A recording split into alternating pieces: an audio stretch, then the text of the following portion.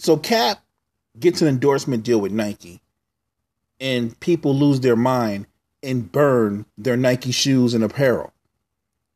But you were good when Kobe was accused of sexual assault. Still wore those Nikes. You were good when you knew about Lance Armstrong. Still wore those Nikes. You were good when Tiger was found out to be cheating on his wife. Not to mention getting beat by his wife. That whole controversy about Tiger, and you were still good.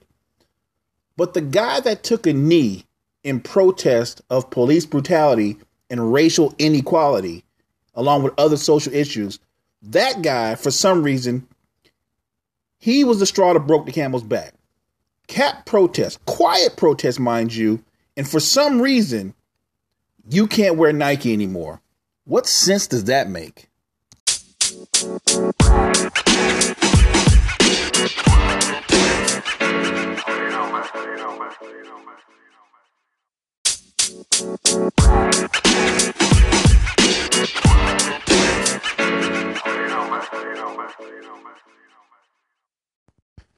You can still go on Twitter or Facebook or even Instagram, whatever your social media vice is, and rant as much as you want about how you can't stand Nike, about how you feel about Nike teaming up with Cap because you see Cap as something less than American, someone less than patriotic. You can do that while still taking those clothes and all that apparel from Nike that you no longer can't stand and donating it to the less fortunate, donating it to a homeless shelter, or donating it to the underprivileged children all over this country. And there are thousands, maybe even millions of them that could use those shoes and that apparel. So you could rant, and at the same time, you could actually do something positive. Let's think about it that way. For me, it's real simple. Nike did something that most shoe companies don't do. And for Nike, it's not new. Nike took a side. They're riding with Cap. And there's nothing wrong with that. Again, they rode with Kobe, and you were good with them. They rode with Tiger, you were good with him. Rode with Lance Armstrong, you were good with him. Even when Michael Jordan had his gambling situations back in the 90s, it didn't stop people from buying Nikes. So I'm kind of thrown off that the guy that is protesting about racial inequality and police brutality is somehow the bad guy. That doesn't make sense. And just because some nut job tried to make it seem like Cap was disrespecting the country, when in reality his protest was about those two things, troubles me that people are so quick to believe a false narrative. Again, I'm not saying Nike is doing this out of the kindness of their heart. Nike is in the business of making money, and we all know that. We know that. But for them to step out like this, knowing that people are going to take sides, that's kind of unique, especially how polarizing things are in our country. I'm riding with Cap because Cap is speaking out on things that I can relate to. And if you can't relate to those issues, then you can't really understand where he's coming from. And maybe you don't care to understand where he's coming from.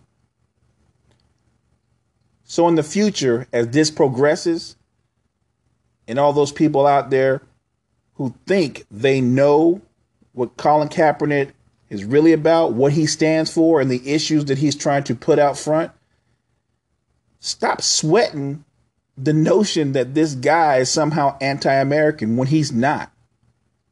What he is someone trying to bring a dialogue about something that's very important in our country. Two things that need to be dealt with that haven't been dealt with. Police brutality is a real thing, as is racial inequality. For me, I'm riding with Cap. I've always worn Nike. I'm gonna ride with Nike and see where this goes. Ultimately, I think Cap's gonna do big things.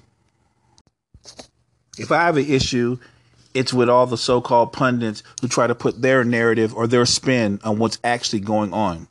Is because I don't know if anybody's gotten this.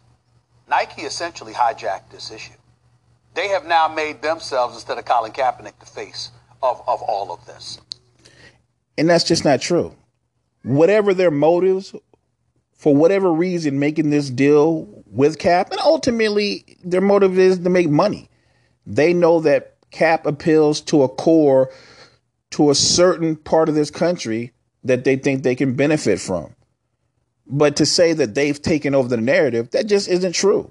If you're putting him out front, then that's who's going to be out front. If people are burning their Nike apparel, if people are saying they feel like they're being betrayed, they're talking about Cap. They're still sweating the fact that Colin Kaepernick is still out in front. And he's going to be out in front rocking Nike apparel, having his own line. And they're just going to have to deal with that. And you know, guys like Stephen A. Smith have this God complex where he thinks that every time there's an issue of race that he's got to put himself front and center, as if somehow the black delegation anointed him or appointed him spokesman. And that just isn't true. Stephen A. Smith runs his mouth, speaks only for Stephen A. Smith and no one else. But he does speak a lot for Stephen A. Smith. One of the criticisms that's constantly put out there towards Colin Kaepernick is that he hasn't spoken as much as they would like, or he hasn't made some kind of prepared speech. And my response to that is simple. He began this by taking a knee in a quiet protest. Someone asked him why he was taking a knee, and he answered them. This got legs. Other players picked up, and fans started to realize what was going on, and they took their sides. Colin Kaepernick never claimed to be some kind of revolutionary. He never claimed to be this great public speaker. I think when you put out there what you're concerned about, when you talk about racial inequality or police brutality, you don't have to make a speech about that. It's in the air. It's gone on. It's happened, and people feel that. I think Cap has spoken more than enough. But if he's going to go forward with this, and I think he will, maybe he will do some more speaking engagements. But he doesn't have to. Or at least he doesn't have to please people like Stephen A. Smith. I think Kaepernick has to do things at his pace, and he has to be true to himself when dealing with these issues. For me, it's real simple. This is Cap's show. This is Cap out in front dealing with these issues and maybe starting a dialogue that shouldn't stop anytime soon. But let's let Cap do this in his own way. Let that man live. And let's see how this folds out or unfolds as time progresses. Also, guys, because I'm playing catch up, instead of the usual Facebook responses coming off the holidays, so we'll have the Facebook responses about the one-on-ones, but we'll also have some Facebook responses about the Kaepernick situation. So let's get into those right away. My man James says, I'm down for charities Nike donates to, but eventually it has to be we are aware of the fact that they're trying to make money. This isn't about anything more than Nike profiting off of Colin Kaepernick. Dash says, Nike made a boss move to me. We're clear that they already had Cap on the roster, so it's not like they just found him out at the last minute. And you know, he says, half the country hates him and sees him as something less or even anti-American. It's a gamble. They're trying to make money by riding with Cap, no doubt. But this move goes against the whole Republicans buy sneakers too. That's true. Because we all know that where 99.9% of the fake outrage is coming from. Reek says, it's a gamble, but as they said, it's a profitable gamble. Nike realizes that Kaepernick appeals to a certain part of this country. That's true, Reek. Johnny says, I was thinking the same thing. The only people losing sleep over this are the same people that said he was disrespecting the military and was anti-American. Dash, you're on point. What Nike is doing by riding with Cap is taking a side. And yes, Nike is about making money, but this move isn't just a boss move. It's a move that appeals to a certain section of the country and other countries as well. That's actually a really good answer because Nike is looking at the bigger picture. It's not just Kaepernick's appeal within our own country. I think they're right. I think that other countries are aware of the situation and he has an appeal outside of this country. So that's a really smart answer. Simi, nice name. I hope the consumers know they have a stronghold on damn near every money-making sport played, just to clarify. That's true. Nike's got their hand in everything. Lena says, how is Nike a villain now when nobody vilified them when they supported Kobe when he was charged with sexual assault? When they supported Lance Armstrong and all the allegations that were found out to be true about him? When they still supported Michael Jordan with his gambling issues? Or the controversy with Tiger Woods? All of a sudden, the guy that stands up for social inequality is the reason why you don't want to wear Nike no more? It makes no sense. Unless maybe these people just have a problem with Colin Kaepernick's race. I'm not sure I'm willing to go that far, but it'd be unrealistic to not think that's not an element. Because I definitely think it is. Money Max says, all you people that are speaking from your emotional toolbox, did you ever think that Nike knows exactly what they're doing? Did you ever think that they have accountants and lawyers who have already forecasted the effect that this would have on their business? If you know anything about business, you know that sometimes you must take a strategic stand to win the battle, especially as it relates to achieving something as big as social justice. That's true. Nike can both make a profit and Cap can still make his point. I think that's where that marriage will work. I think that's where they'll do for each other. So again, great answer, Milt. I feel you on that. Sammy says, how about doing things just like that meme suggests? Instead of throwing away your Nike gear, give it away to the millions of homeless veterans you pretend to care about. Look, I don't think that everybody who's against what Kaepernick has to say or who currently suddenly woke up and was against Nike are faking their concern over the homeless veterans. But are some of those people trying to throw that as a wedge and make it seem like, well, Kaepernick doesn't care about the country and somehow he's disrespecting soldiers. People have been doing that for quite some time. And the reality of it is his protest has nothing to do with that. He is kneeling, again, for the 1,000th time in protest of police brutality, of racial inequality. And he did it in a peaceful manner, in a respectful manner. To say otherwise is to be dishonest. How this plays out ultimately will come down to the impact that Cap and Nike can make in the two things that they're most concerned with. Nike's trying to make that money. Bank on that, they're trying to make that money. And Cap's trying to use the platform to create social change. That's a challenge, but I'm interested in watching the process he goes through trying to make an impact. Again, Facebook fam, thanks for your answers. Good looking out. On a lighter note, y'all, let's get into that one-on-one that we put out there before the holidays. Steph Curry against the answer, Allen Iverson, one-on-one. And here's some of your comments. Philly says, not surprisingly, the answer is the answer. He might even dunk on him a couple of times.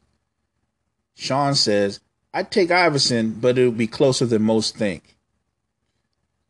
Leah says, most players that can shoot from 15 to 18 feet can jab step you. Steph can jab step from 30 to 35 feet and raise up. It would be fun to watch, but I'm going with Steph. Sean says, yeah, Steph's range is crazy. It's got to be Steph. Kenny says, I don't know. I think Allen Iverson in a game of one-on-one would be way too quick for Steph Curry. There's no way Steph can stay in front of the answer.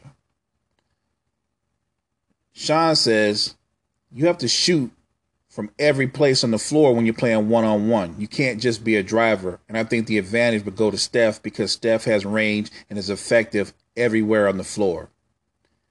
Kenny says, AI can shoot threes too.